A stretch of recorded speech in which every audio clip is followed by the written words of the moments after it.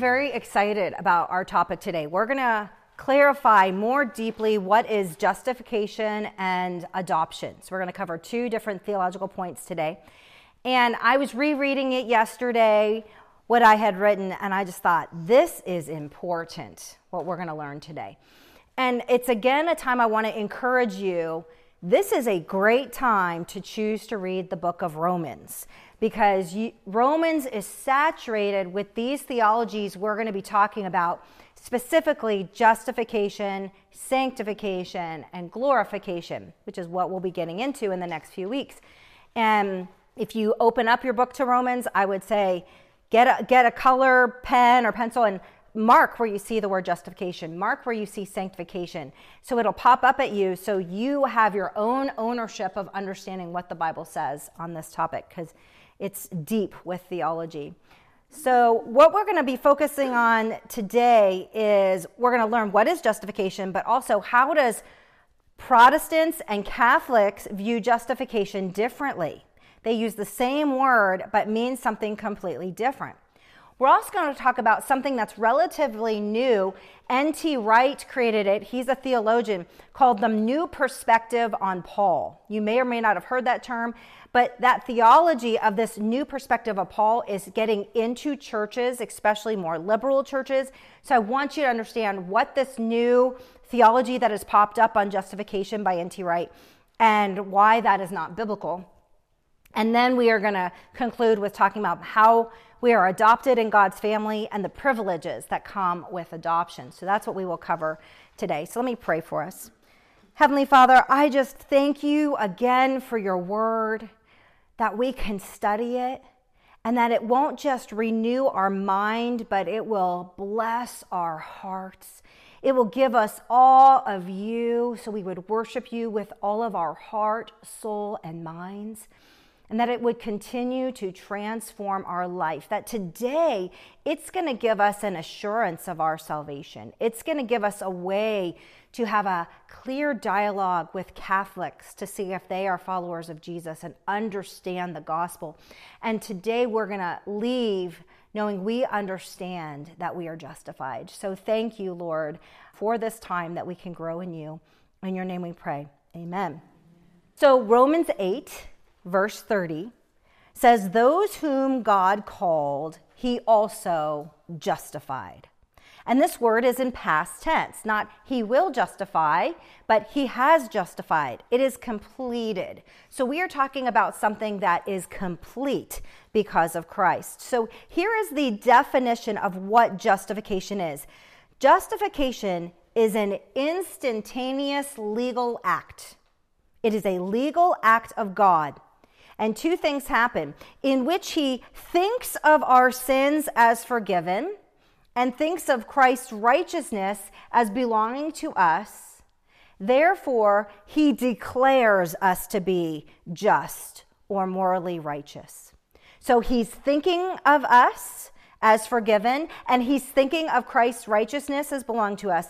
And because of that, he is declaring we are just and we are morally righteous in his sight. This is why often you will hear pastors say, justification means just as if I've never sinned. But we have sinned, right? So it is a position, it is a legal position. It's just as if I haven't sinned, even though I have sinned. The verb justify in the New Testament Greek has a range of meanings, okay? But a very common meaning of the word justify is to declare righteous. That is what the Greek word means, to declare righteous. Romans 4:5 says this, and to the one who does not work, but believes in him who justifies the ungodly, his faith is counted as righteousness. So you see the term justify and you see the word righteousness in this passage. God declares the ungodly righteous in his sight, not on the basis of their good works, but in response to their faith. Romans 8:34 says, it is God who justifies, who is to condemn. So to condemn someone is to declare them guilty, right? To condemn someone is to declare them guilty.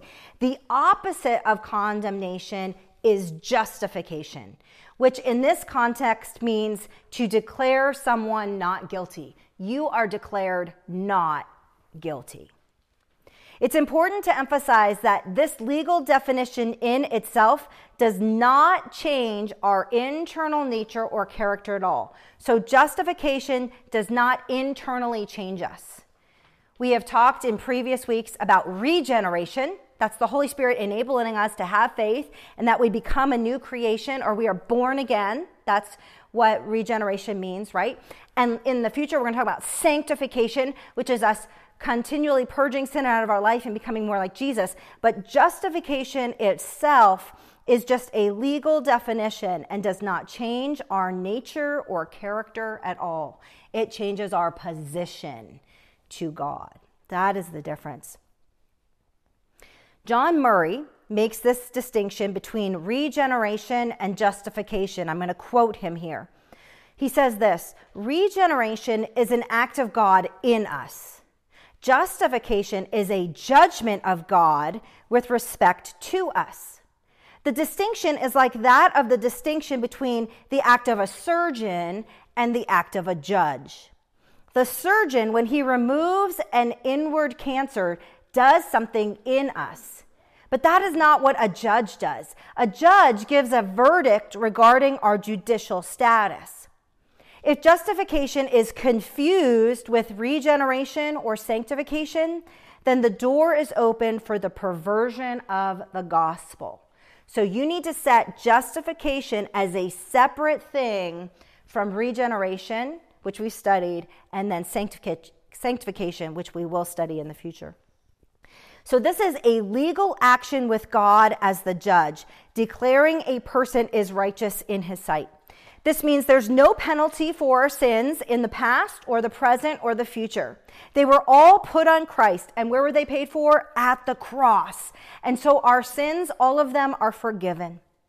He also considers Christ's righteousness as being put onto us permanently. 2 Corinthians 5:21 says, "For our sake he made him, Jesus, to be sin, who knew no sin." Why? So that in him we might become the righteousness of God. So when a person responds to God's call through repentance and faith, that's what we studied last week, right? We need to repent and have faith. Then God responds to that faith by thinking of that person's sins as forgiven and by thinking of Christ's righteousness as belonging to that person. So God declares in an instant that person is righteous in his sight. Nothing you need to do makes you righteous. You are instantly righteous in his sight. And we are no longer liable to punishment. Romans 3:26 says that God is the justifier of the one who has faith in Jesus. And Romans 5:1 says, since we have been justified by faith, we have peace with God. We have right standing. We don't have to be afraid of his wrath through our Lord Jesus Christ. We have a right standing before God. You see, I have already listed probably 7 or 8 Romans passages to you on justification. Now, Galatians 2:16 also says, we know that a person is not justified by works of the law, but through faith in Jesus Christ. So we also have believed in Christ Jesus in order to be justified by faith in Christ and not by works of the law, because by works of the law, no one will be justified. Okay, this is a very clear verse. Justification is not by our works. We need to say that as we go into studying how Catholics view this in a few moments. So here's a question people might ask, though. They say, well, what about James? Because James says in chapter 2:21, as well as verse 24 and 25, that a person is justified by works. So he's using the same word justified, but he's not saying faith. He's saying works. And so it can seem confusing. So in context, what James is talking about is us being righteous or being seen as right to other people, not how we are declared righteous by God. So we are justified by our works by person, where when Marilyn or when Patty see my life, they're like, Holly is living out good works. She must be justified. Not because of her good works, but it's an evidence that God has justified my life, that God is in my life. You see this more clearly if you study James 2:18 through 26. His focus is on the outward evidence of a person's faith. Okay, so there's other verses that say, by their fruits you will know them, right? We can't judge if a person's a Christian or not, but there's evidence of fruit because there's some works happening there, not to make them saved, but to be evident that God is working in their life. Okay, that's how you make sure that these other justification verses don't contradict James. So what is true of those who have been justified by faith? Well, let's go back. Romans 8:1 says, there is therefore now no condemnation for those who are in Christ Jesus. So when you're justified, there's no condemnation. Romans 4:6 through 8 says, blessed are those whose lawless deeds are forgiven and whose sins are covered. Blessed is the man against whom the Lord will not count his sin. So our sins will not be counted. We are fully forgiven. And then David said in Psalm 103:12, as far as the east is from the west, so far does he remove our transgressions from us. So our sin is not seen at all by God, even though we still wrestle with sin on earth. But here's something I want you to think about. It's a little tricky, but try to listen to what I'm saying here. If God merely declared us to be forgiven of our sins, that would not solve our problem entirely. It's not just that we needed to be forgiven. It would only make us morally neutral before God, like at the beginning of time with Adam and Eve. They were morally neutral, and they had to choose to be righteous by continuing to obey God, okay? And they failed in that, right? And so we would be in the same state as Adam before he did anything right or wrong. He was not guilty before God, but Adam had not earned or proven a record of righteousness before God. And we had talked about how part of the reason Jesus couldn't die as a child, he had to wait till he was fully a man, was he had to prove he lived a righteous life too. Not just died perfect, but lived a righteous life so that we could receive his righteousness. And so that is what this is talking about here. We must move from a point of moral neutrality to a point of having the righteousness of a life of perfect obedience to him. And we can't have a life of perfect obedience to him. And that is why justification declares not only that your sins are gone and forgiven, but it also is declaring you receive Jesus' righteousness, because we need both. We are actually made righteous by God because Isaiah 61:10 says, he has clothed me with the garments of salvation. He has covered me with the robe of righteousness. I like that, to feel like I am covered. The clothes I'm putting on are God's righteousness. God sees me as righteous. So how can God truthfully declare that we have no penalty to pay for sin and that we have the merits of perfect righteousness if in fact we are guilty sinners? How can he do that? It doesn't seem to make sense. God declares us to be justified because, here's another big Christian word, he imputes Christ's righteousness on us. When we say that God imputes Christ's righteousness to us, it means that God thinks of Christ's righteousness as belonging to us, or it regards itself as belonging to us. Romans 4:3 says, Abraham believed God, and it was counted to him or imputed to him as righteousness. So in this way, Christ's righteousness becomes ours. Paul says that we are those who receive the free gift of righteousness. I think we often think of grace as a free gift, but to think of Jesus' righteousness is also a free gift that we receive. And that should give us a lot of freedom.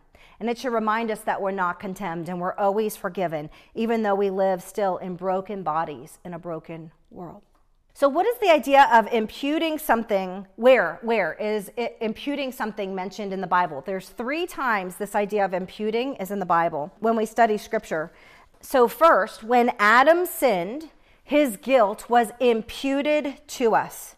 God the Father viewed it as belonging to us, and therefore it did. And we've studied that sin was cast down to every single person. We are born with sin because God imputed Adam's sin to us. So we have sin because of that. Second, when Christ suffered and died for our sin was then imputed to Christ. So Adam's sin was imputed to us, and then our sin was imputed to Christ. And God thought of our sin as belonging to Jesus, and so Jesus paid the penalty for our sin. Now, the doctrine of justification, we see imputation a third time. Christ's righteousness is now imputed to us, and therefore God thinks of it as belonging to us. It's not our righteousness, but Christ's righteousness that's freely given. For those of you that like the charts, right? It's the cycle. Adam imputes sin. We impute the sin on Christ, and then because Christ paid for it, he imputes his righteousness back on us. You see, it's kind of a cycle, and therefore we're not identified by our sin any longer. So how are we justified? Well, you might have heard it in some of the verses we were reading, especially from Romans. We are justified by faith alone. Romans 3:24 says that we are justified by God's grace as a gift through the redemption that is in Christ Jesus. First of all, justification comes as a result of God's grace, which we don't deserve, right? He didn't have to decide to forgive us of our sins. He didn't have to decide to give us Jesus' righteousness. So justification is a gift of God's grace. Just because God responds to our faith, though, it's not our faith that earns favor with God. Otherwise, that would be an act. Justification is solely based on the merits of Christ's work. Because of Christ's work, we are justified. So let's talk about what's the difference with Catholics versus Protestants in this idea of justification. Catholics misinterpret what justification is. This misinterpretation is what started the Reformation by Martin Luther in 1517. He insisted that justification was by faith alone. That is what Martin Luther is known for. Justification is by faith alone. While the Roman Catholics thought justification was by faith plus the use of, as they termed it, the means of grace. Well, what are these means of grace? The means of grace were found in the sacraments of the Catholic Church, such as you needed to be baptized, you needed confirmation, you needed to be engaging in the Lord's Supper, or as they call the Eucharist, and you needed to have penance when you sin. So they believe we are not fully justified until our lives are completely free of sin, like literally have no sin in our lives, which will not be until after we die and have been purified in what they believe is purgatory. We do not believe in purgatory. We don't see that as biblical. They believe that justification changes us internally and makes us more holy within, whereas we believe justification is a position and does not change us. In the Catechism of the Catholic Church, for any of you that have been in catechism, they say this is, quote, justification includes the remission of sins, it includes sanctification, and the renewal of the inner man. So they're mixing justification and sanctification, okay? Going on to the quote, it says, it is granted to us through baptism. So they believe you are justified once you get baptized. In order for justification to begin, one must first be baptized, and then, as an adult, continue to have faith. So if they stop having faith, even if they are baptized, they might not have that justification. You can lose your justification. So they think the point of justification is baptism, but in order to keep your justification, you need to continue in the faith as an adult. The Roman Catholic view may be said to understand justification as based not on imputed, given to you, righteousness, but on it's what's called infused righteousness. And what that means is righteousness that God actually puts into us that changes us internally and in terms of our actual moral character. And then God gives us varying measures of justification according to them. So you might get more justification than the other person according to the righteousness that's been infused or placed on you. So saying that again, We don't all get the same amount of justification in the Catholic view, and we don't all get the same amount of righteousness in the Catholic view. So what does this create? Anxiety, confusion, uncertainty, guilt, right? Fear. It creates a lot of problems with this view of justification. So the result of the Roman Catholic view of justification is that people cannot be sure if they're in a state of grace where they will experience God's complete acceptance and favor. You don't know if you're favored by God. You don't know if you're fully forgiven by God. They declared at the Council of Trent that nobody, quote, nobody knows with certainty of faith that he has achieved the grace of God. That is sad. Nobody knows with certainty of faith that they have achieved the grace of God. Do you see a problem with that? I mean, that is so disheartening. We don't achieve the grace of God, right? But here, they literally said that he has achieved the grace of God. That is wrong. God's grace literally means unmerited favor. I'm giving you favor you don't deserve. I'm giving it to you because I love you, not because you did something to deserve that grace. We are completely unable to earn favor with God, and the only way we could be declared righteous is if God freely provides salvation for us by grace, totally apart from our work. The Roman Catholics say this: for the justified person, eternal life is both a gift of grace promised by God and a reward for his own good works. Heaven is a reward for your own good works. But what does Ephesians 2:8-9 say? Write this one down. If you have a Catholic friend, this is the verse to take them to. Ephesians 2:8-9 says, for by grace you have been saved through faith. And this is not of your own doing. It is the gift of God, not a result of works. Why? So that no one can boast. Look, I'm a good person. I'm going to heaven. No. And so you take that verse. That is the only verse. If someone says they're a Catholic, I say, can I just show you one verse and dialogue with you about it?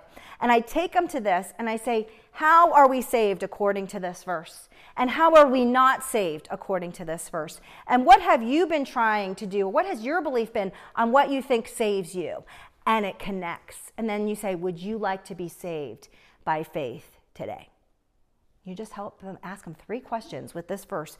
And maybe they were trying to be saved by their works, not by God's grace. Justification comes to us entirely by God's grace, not on account of any merit in ourselves.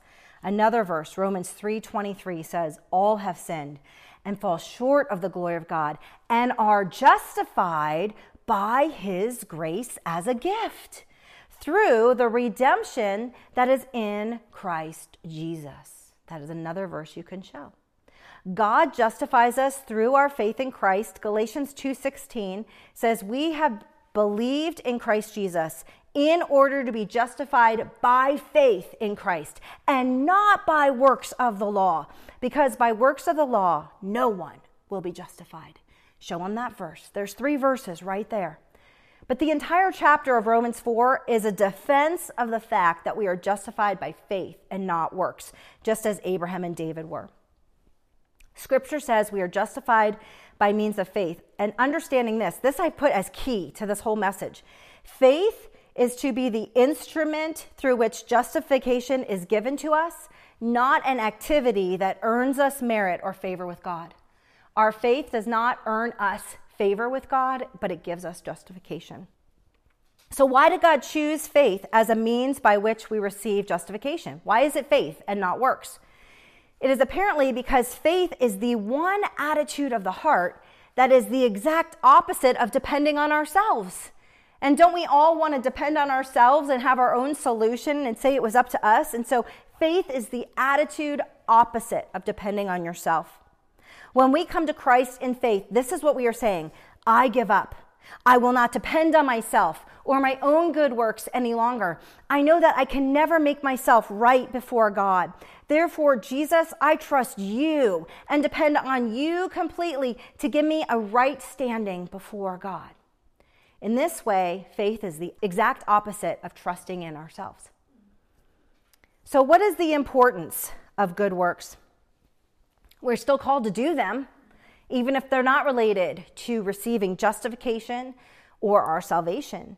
So what's the importance of them? Good works gives evidence of our justification, but they are not the basis of justification. Good works is a pattern of obeying God's commands. 1 John 2, 4 through 5 says, "Whoever says, 'I know him,' but does not keep his commandments is a liar, and the truth is not in him. But whoever keeps his word, in him truly the love of God is perfected." So good works can never earn our justification, but they do give evidence that we have been justified. So now I want to switch to this new perspective on Paul, this view of justification that has come up relatively recently. This is a different understanding. It was taught by N.T. Wright, and he wrote 2 books on it. The first book is What St. Paul Really Said, and then the second book is just titled Justification. For people that adhere to this new perspective, Wright actually has the largest influence in the evangelical world. So he is an evangelical pastor and writer and theologian. And so what we need to see is some of these ideas are creeping into the evangelical world, and so we need to listen for them in people we follow online or people we listen to or books that we read. N.T. Wright argues that justification does not mean that God declares us legally or morally righteous. This is what he says. Instead, it means that God declares us to be members of his covenant community. So he's changing the whole meaning. Justification means we're in a covenant community with God, and that has nothing to do with our legal standing before God. He's changing the whole definition of justification. He says there will be future justification on the last day, and that verdict on the last day will truly reflect, listen to this, what people have actually done. I mean, that's almost worse than Catholics who muddle it, you know? So he says this, he goes, this future justification will be based on the basis of one's entire life. This is not the Bema or the Bema seat of Christ where you will be before Jesus one day and all of your sins will be just kind of gone. He won't even see them. And he's just going to look at how you lived your life for Christ and how you used your talents and treasures and time for him. What he is saying is, oh no, your whole life's going to go before your eyes and you're going to be judged on everything. So N.T. Wright denies that God imputes Christ's righteousness to us. So let me ask you, what do you see as wrong with this view in light of what we've just learned about justification? So clearly, N.T. Wright has an incorrect definition of justification. Wright says that justification refers to God's declaration that we are part of his people, which kind of fits more under adoption, which we're going to get to, right? Not justification. However, in the New Testament, there's a Greek verb, diakou, D-I-K-A-I-O-O, diakou. And diakou means to justify. And it does not take the meaning to declare someone a part of a community. So the problem is he's making up his own definition for this Greek verb, and nowhere is that in this definition. In the Greek English lexicon, if you were to study this word, there are 4 meanings to diakou. Number 1, listen to how these fit our understanding of justification. Number 1, to take up legal cause, show justice, and do justice. Number 2, to render a favorable verdict, to be acquitted, be pronounced, and treated as righteous. Number 3, to cause someone to be released from personal or institutional claims that are no longer to be considered pertinent or valid, to make free or pure. And 4, to demonstrate to be morally right, proven to be right. Those are all the Greek definitions of this Greek word that means justify. Nothing said anything about being in God's community. That's just not part of that word. But yet that's what he focuses on. And so we have to be careful that he's choosing to make up his own meaning. Also, the New Testament never speaks of our good works as the basis for justification. The Apostle Paul did not depend on how he lived his life to make him right before God, but said his life was actually worthless in order that he might gain Christ and be found in him. not having a righteousness of his own that comes from the law, but that which comes through faith in Christ, the righteousness from God that depends on faith. And Paul said that in Philippians 3, 8, and 9. Paul also said in 2 Corinthians 5:21 that it is through being in Christ that we become the righteousness of God. So if our future justification is based on the record of how we have lived our earthly lives, then our ultimate salvation would be based on works, right? Pure and simple. That's what he's communicating. Wright misinterprets Romans 2, verses 6 through 7. Here's how he interprets Romans 2. He says this, quote, "He will render to each one according to his works. To those whom by patience in well-doing seek for glory and honor and immortality, he will give eternal life. But for those who are self-seeking and do not obey the truth but obey unrighteousness, there will be wrath and fury." But here's what Paul says in rebuttal to that in Romans 9, 30 through 32. He says, "The Gentiles who did not pursue righteousness have attained it. That is, a righteousness by faith. But that Israel, who pursued a law that would lead to righteousness, did not succeed in reaching that law." Why? Because they did not pursue it by faith, but as if it were based on works. They have stumbled over the stumbling stone. So what's he saying is the Gentiles received righteousness and the Jewish people did not, because they were trying to do it on their own good works. Paul's literally demolishing this argument. So the reality is, if our future justification was based on God's evaluation of our whole life lived, as N.T. Wright says, then no one could be justified, right? Because we know Romans 3:23 says, all have sinned and all have fallen short of the glory of God. There is no way to do it. Wright denies that God imputes Christ's perfect righteousness to us because, in Wright's view, our future justification is to be on basis of how we have lived. And then what is needed for justification? Not Christ, but our good works. So God, think of this way, God would be untruthful if he declared us to be righteous when in fact we were not righteous in ourselves and we did not have Christ's righteousness imputed to us. But we're saying no, God is righteous and he did choose to impute Jesus' righteousness to us. Sadly, this is another big problem with N.T. Wright.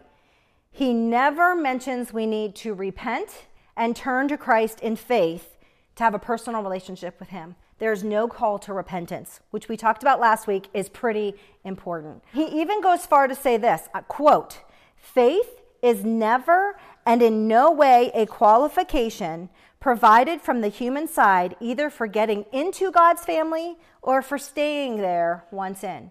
He's saying faith has nothing to do with if you're part of God's community. This is completely contrary to the gospel message that it is by faith that we are saved. Okay, so you want to watch out for that because he is a well-known author and pastor and he's in evangelical realms and he could be influencing young people today. Well, let's talk about adoption. Let's move on from justification. What is adoption? It is God's act of making those who trust in Christ members of his family. So this is how we become members of God's family. I have said this in probably every class I've taught. Some of you have been in all of my classes. And even my daughter, sweet daughter, last night, she was drawing while we were having our time together before bed. She drew this heart with God in it. And she wrote, friends, parents, everyone.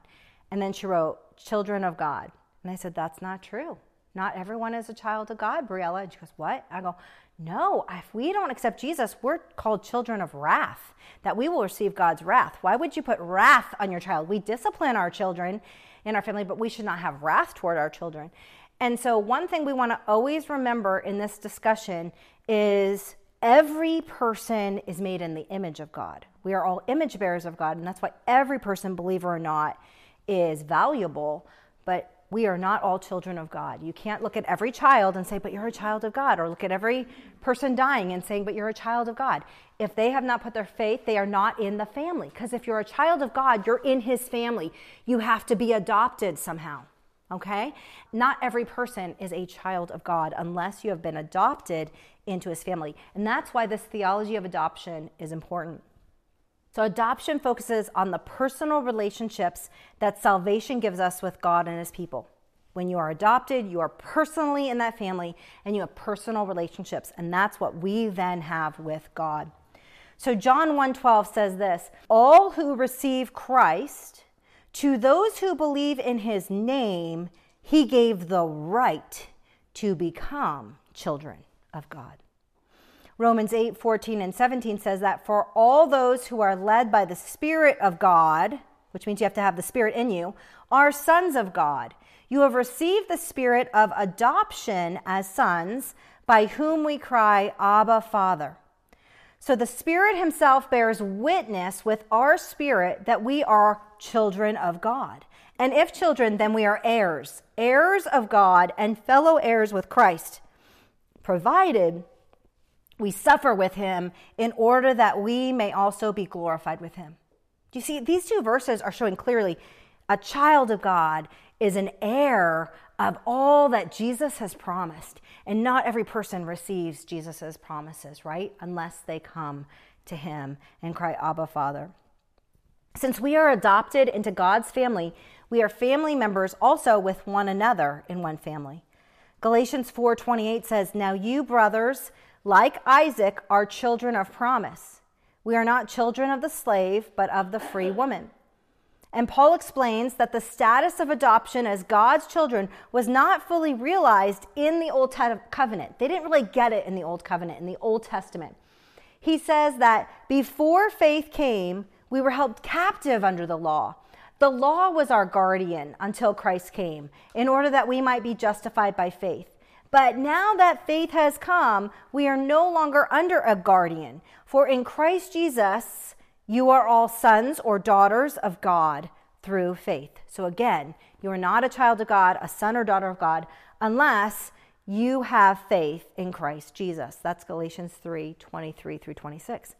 So even though there was a consciousness of God as Father to the people of Israel, the full benefits and privileges of membership in God's family did not come until Christ came and the Spirit was poured into our hearts, bearing witness with our spirit that we're God's children. They didn't always know. They didn't know if they were going to receive the wrath of God or not as God's chosen people.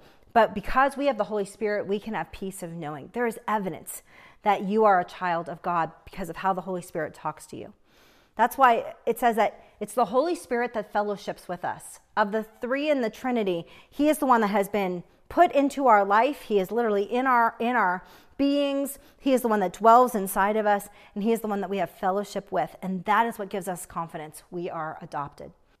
Paul says in Ephesians 2:2-3, that those who don't believe in Christ are sons of disobedience and are children of wrath. That's Ephesians 2. That's where you get that there are children of wrath. They are not part of God's family. Because believers, though, are God's children, there are many benefits. And the greatest is that we have an intimate relationship with the Father. We can be in his presence and engage with him. So what other evidence do we see in our lives that we are God's children? How do we know we're God's children? Well, the first one is we know that God loves us. 1 John 3:1-2 talks about this. And although the New Testament says that we are now God's children, we should note that there is another sense in which our adoption is actually still in the future, because we will not receive the full benefits and the full privileges of adoption until Christ returns, and we actually have new resurrected bodies. Part of adoption is we will get that new resurrected body, which we're going to talk about in a few more weeks. Romans 8:23 says, as we wait eagerly for adoption as sons, the redemption of our bodies. So Paul sees that the receiving of new resurrection bodies is part of our fulfillment and a privilege of being adopted. Not everyone is going to get that new body, right? Just those that have been adopted into his family. The Holy Spirit, we already said, gives us assurance of our adoption. That's another benefit. Also, adoption follows conversion and is an outcome of saving faith. The New Testament connects adoption with saving faith and says that in response to our trusting in Christ, God has adopted us into his family. Galatians 3:20, Paul says this, in Christ Jesus, you are all sons of God through faith. And John 1:12 says, but to those who receive him, who believe in his name, he gave the right to become children of God. Oftentimes, if someone comes to Christ, I will read to them that verse, 1 John 12. And the reason I do that is because I want them to understand, like, you are now in the body of Christ, and you can't not be in the body of Christ after this. And these verses also show us that after conversion, we are immediately adopted in the family. It's nothing we do. Another benefit of adoption is we can see how God relates to us. He relates to us as a loving father, not as a slave anymore. There's fellowship. He shows us love, understanding. He takes care of our needs. He gives us good gifts. He gives us the Holy Spirit to be empowered for life and ministry. He gives us an inheritance in heaven that's imperishable, undefiled, and unfading. It says that in 1 Peter 1:4. And we're also led by the Spirit to guide us on decisions, to walk in obedience, to live in his will. It says in Romans 8:14, all who are led by the Spirit of God are sons of God. So if you know the Spirit's leading you, if you know the Spirit's guiding you, you know you're a daughter or a son of God because you know his presence is in your life. Now, here's a reality though. God also disciplines us because we're his children. So there is discipline in the family of God. Hebrews 12:5-7 and verse 10 says, the Lord disciplines the one he loves and chastises every son whom he receives. Every one of us, it says. God is treating you as sons or daughters. For what son is there whom his father does not discipline? He disciplines us for our good, that we might share in his holiness. So he loves us enough to say, I'm going to guide you and discipline you and correct you and even rebuke you, but never condemn, right? Never his wrath, but his gentle shepherd's heart is going to guide us because he wants us to pursue holiness. Another hard one, besides discipline, is that we actually have the privilege, if I could put it that way, to share in his sufferings for his glory. We will endure suffering in this life so that we might also receive glory in the next. Romans 8:17 says, if children, then heirs, and heirs of God and fellow heirs of Christ, provided we suffer with him in order that we might be glorified in him. So just the reality, being a follower of Jesus means you're probably going to be persecuted. And if you haven't experienced it yet, I think it's coming. So we need to be ready for that. But yet there's an inheritance waiting for us. That we can look forward to. Last few things. Since we are brothers and sisters in Christ, we are to relate to one another like a large family. And some of you have even said that you feel like this is your family. This is your family. And we need that. 1 Timothy 5:1-2 says, do not rebuke an older man, but encourage him as you would a father. Younger men as brothers. Older women as mothers. Younger women as sisters in all purity. Let us see, we are the body. So adoption is about family relationships with God and with others. And once we're in the family, we're always in the family. We are in the family. And this is supposed to bring us joy and peace in our hearts. And so I love today's lesson because it should give us joy and peace knowing it's just as if I've never sinned. It should give us joy and peace knowing Jesus' righteousness has been put onto us, imputed onto us, right?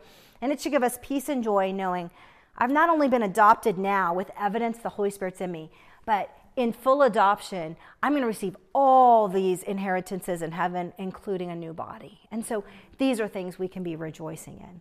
So let me pray. Heavenly Father, thank you for your word here today.